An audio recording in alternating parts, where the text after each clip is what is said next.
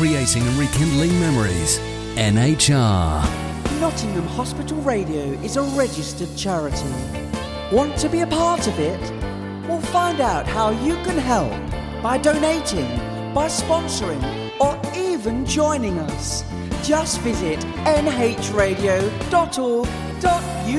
Oh, the language on it. Kerris Matthews and Tom Jones. Baby, it's cold outside. Talking about Cold Outside, Cold Front is a comedy by Alan Robinson. That's being performed at the Roundhill School, Wednesday the 17th to Saturday the 20th of November. It's all going off that week in Dramaland. And very pleased to welcome to the show somebody who knows a lot about this production, because he's the director, Gary Frost. Good morning, Gary. Morning, Kev. How are you? How are you this morning? Doing well, yes, doing very well. Marvellous stuff. I mean, not too bad for a Sunday, yeah. For a Sunday, yeah. So, I mean, that song's called Baby, It's Cold Outside. What is the weather like outside? Because I can't see a thing in this studio. Given recent developments, it's actually, the sky's quite blue, to be honest. I don't know about the temperature, still it's a bit cold, but yes, it's not too bad. Autumnal. But it's not raining anyway. Good. It's autumnal. So now then, let's talk about the play and talk about the Beeston players. So how has lockdown been for the Beeston players over the last 18 months? It's been a bit tough. I mean, when the lockdown happened, I think we all thought, it'll be over in a short while. So, thanks to the wonders of modern technology and Zoom, we switched our weekly meetings from meeting in person to going virtual online. So it went quite well.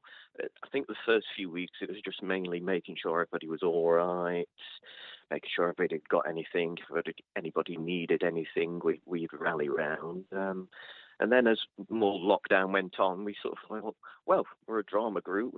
Of course, that group's welfare is most important, but, let's go back to reading plays. So I think we coped quite well. We certainly keep the group going, and that was sort of the main thing, make it so we can come out the other end. And, of course, you put out a radio play as well. The Beeston Players did it in that interim period, didn't you? Yes, because we couldn't perform in person. It was sort of like we'd got the itch to get something out there, and it seemed a good idea to try our hand at something slightly different and put a radio play out there that seemed to have gone down quite well. Also made sure we could keep our sort of hand in acting-wise. Yeah, and the play, I must say, the radio play was absolutely brilliant. I listened to it sort of at the latter end of the period. But even so, I love radio plays. It just fires your imagination. It does. Talking about fire and cold and hot and a very sort of weirdo link into it, there's not that many plays that are set in the snow that aren't Christmas plays. But this one is Cold Front, and it's a comedy as well. So tell us what the play's all about. Okay, so it's mostly a comedy, a few farcical bits, but mostly a comedy. We thought coming out of lockdown, what people need is a comedy. So we found this one. It's about husband Mike who takes his wife Karen away for a birthday surprise. He thinks he's going to a remote cottage in the Scottish Highlands. And when they get there, they find out it's nothing more than a rusty tin shack. And the surprise gets even worse when Mike's invited friends that Karen can't stand. And then just to put the tin lid on it, the weather comes in and they experience a blizzard, so they're all snowed in together. Marvellous stuff. Now, you're directing it, of course. Is this the first play you've directed? Yes, my directorial debut. Yes. How are you finding it then? Because, I mean, we've seen you on stage, we've seen you acting on there. Is it easier or harder to direct a play once you've sort of done quite a bit of acting, same as you've done? It's a completely different ball game. Completely different. It's a lot. Obviously, being an actor, learning your lines is hard enough. But with a director, you don't have that struggle. You've just got everything else. You've got to think about the set and the staging and where the actors' movements are, how you want to interpret the lines. props, everything. It's a completely different level.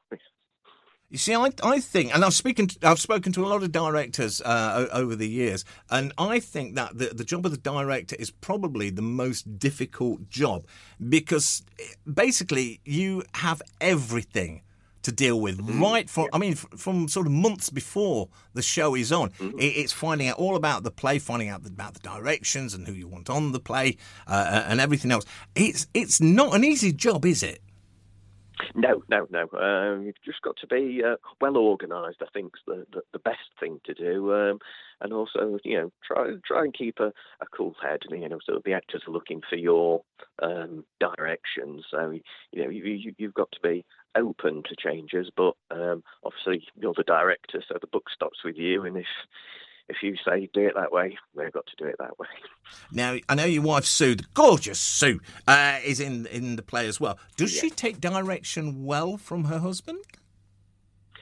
She does for this particular period of time, yes, because I am the director, so I'm in a nice brief window of time where she has to do what I say. But as soon as the play's over, I'm sure she'll be saying you're no longer the director, and that enjoyment will end. And then Sue goes back to being boss in the house. So. Yes. Oh, bless. Normal service, yeah. Normal service has resumed after the play is done. Now, the play is about a birthday present that didn't go down too well. That's all I'm going to say there. What's been your worst birthday present that you've received? Ooh, well, that's a tough one. I don't think I've ever received a bad birthday present. I'm just happy to get all presents. I'm quite easy to please, to be honest. If it's got something Star Wars related, then I'm very happy. So no, I don't think I've ever had a really tough Christmas present. I think once we went away and we got the hotel to bake cake and paid them to bake the cake, and the cake filling was absolutely foul. I don't think we finished it, so that was a disappointment. But no, never had a bad present. You see, it looks like in your family you're all very easy to please, because you with your Star Wars, I know anything to do with Michael Ball for Sue. Oh yeah, we're sorted. Yes. Oh, yes. definitely. No, I think I've exhausted everything Michael Ball related now. I don't think we've got pillow covers, we've got cardboard cutouts. I don't think there's any merchandise left that I can get to anymore. Fancy having to live up to Michael Ball, though, which I'm sure you do extremely well. But now then, tell us about the three couples in the play, because you mentioned that couples are invited to share this birthday with Karen. What are the other couples like? Well, there's Mike and Karen, who are the main couple, and it's Karen's birthday. So Mike has invited what he thinks is Karen's best friend and her husband, only mainly because she's known her the longest, but Karen doesn't particularly like Miriam and her husband Malcolm, mainly because I think when it was 12th birthday, she just got invited and she's just hung around her ever since. So they're certainly, although they're oldest friends, they're not really friends.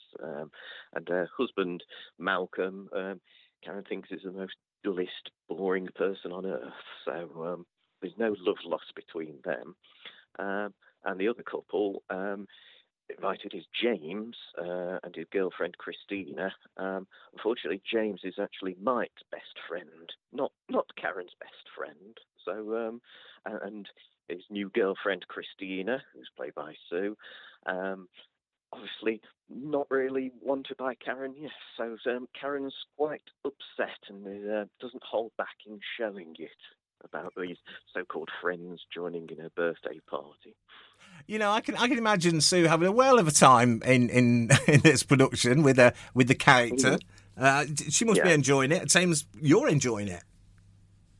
Yes, I love it. It's sort of it's different when you sort of read a play when you're thinking about acting. You sort of think, well, I quite like that part and that sort of thing. But when you're directing, you have to take overview of all the parts and how they're all going to interact and how you envisage, see in your mind's eye how it's all going to fit together and movement on the stage and that sort of thing. So yes, it's completely different. Yeah.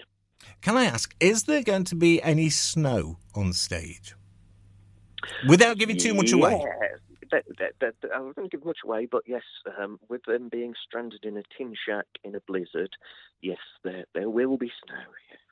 Marvellous stuff. It sounds like a great comedy. Again, it's not one that I've heard of before, Cold Front. So it's going to be something brand new to me. It's written by Alan Robinson, who again is a name that I don't know. So this sort of period of he's actually originally written, and he was a member of Beaufort Players in Ealing. So they wrote that play and then put it up ready to be sold to other things. So yes, we came across it via a website because during lockdown we couldn't distribute library books because libraries were shut and we couldn't meet. So we just looked online for scripts, and then we came across it that way.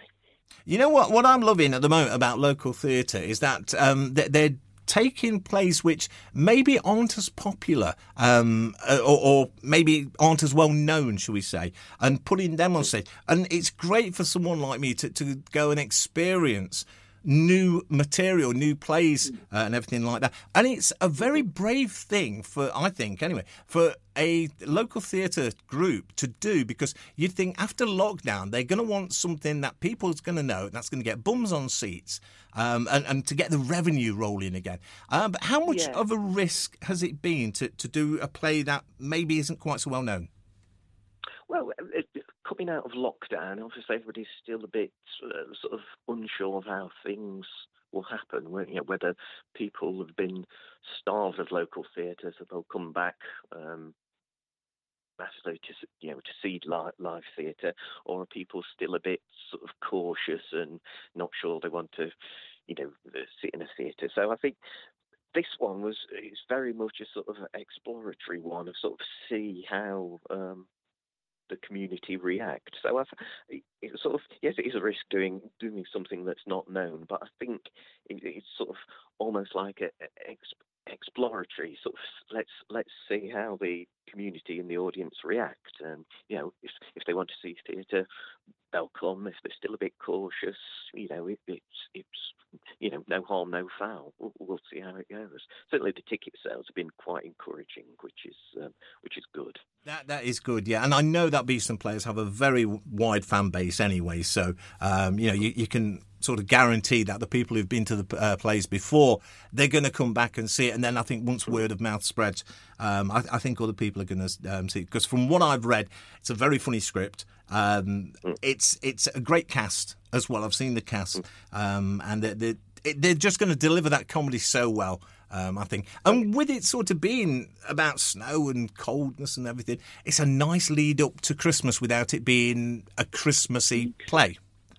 Exactly, yes. It doesn't make much sense doing this in sort of like May time or whatever, but it sort of gets you in, and we thought, audience would want a comedy after lockdown. They want, sort of an escape and a good laugh after what we've all gone through, and it just sort of seemed to fit the November theme. So yes, it all seemed to fit nicely. Brilliant stuff. Now then, the parking around there is absolutely wonderful. There's plenty of car parking for people to drive down there. Yes. It's also just a couple of minutes from the Beeston interchange with a bus and a tram, so no excuse for people not to come down and see it on there as well. Tickets are £8. How can people get hold of tickets, Gary? Well, they can go and book them online on beestonplayers.org. If they book them online, they do get the reserved seating, which means they'll get the best seats. They can also ring on another number, which is 077 2255 1387. They can book their tickets there, and again they'll get reserved seating. Or of course you can come and pay on the door, which is not a problem. We've actually also, moving with the times, we've now got contactless payment, so you can pay by card as well as cash. no excuse for nobody to go down there and buy a ticket because there's just nothing standing in people's way nowadays. So, Gary, it's been lovely to speak to you again. It's been about 2 years since I last saw you. It has been, yeah. Yeah, so I am looking forward to coming down and see. I think I'm there on the Thursday night. I'm coming down on the Thursday night, and I can't wait to see everybody again. And not only that, this is the game changer for me. You get free coffee and tea in the interval. Who else offers free coffee and tea in the interval? So there you go. There's no negatives about this at all. So, Gary, it's been a pleasure speaking to you this morning. I shall see you down there on the Thursday the 18th. Give my love to Sue, and I am looking forward to seeing everything on the 18th about Cold Front. So yes, we're looking forward to being back. Yeah. Oh, it must be great as well to be back on stage after being away for so long. So have a lovely Sunday, and thank you for taking your time out to tell us all about Cold Front. Thank you, Kev. Cheers, buddy. See you soon. Bye-bye. Creating and rekindling memories. NHR.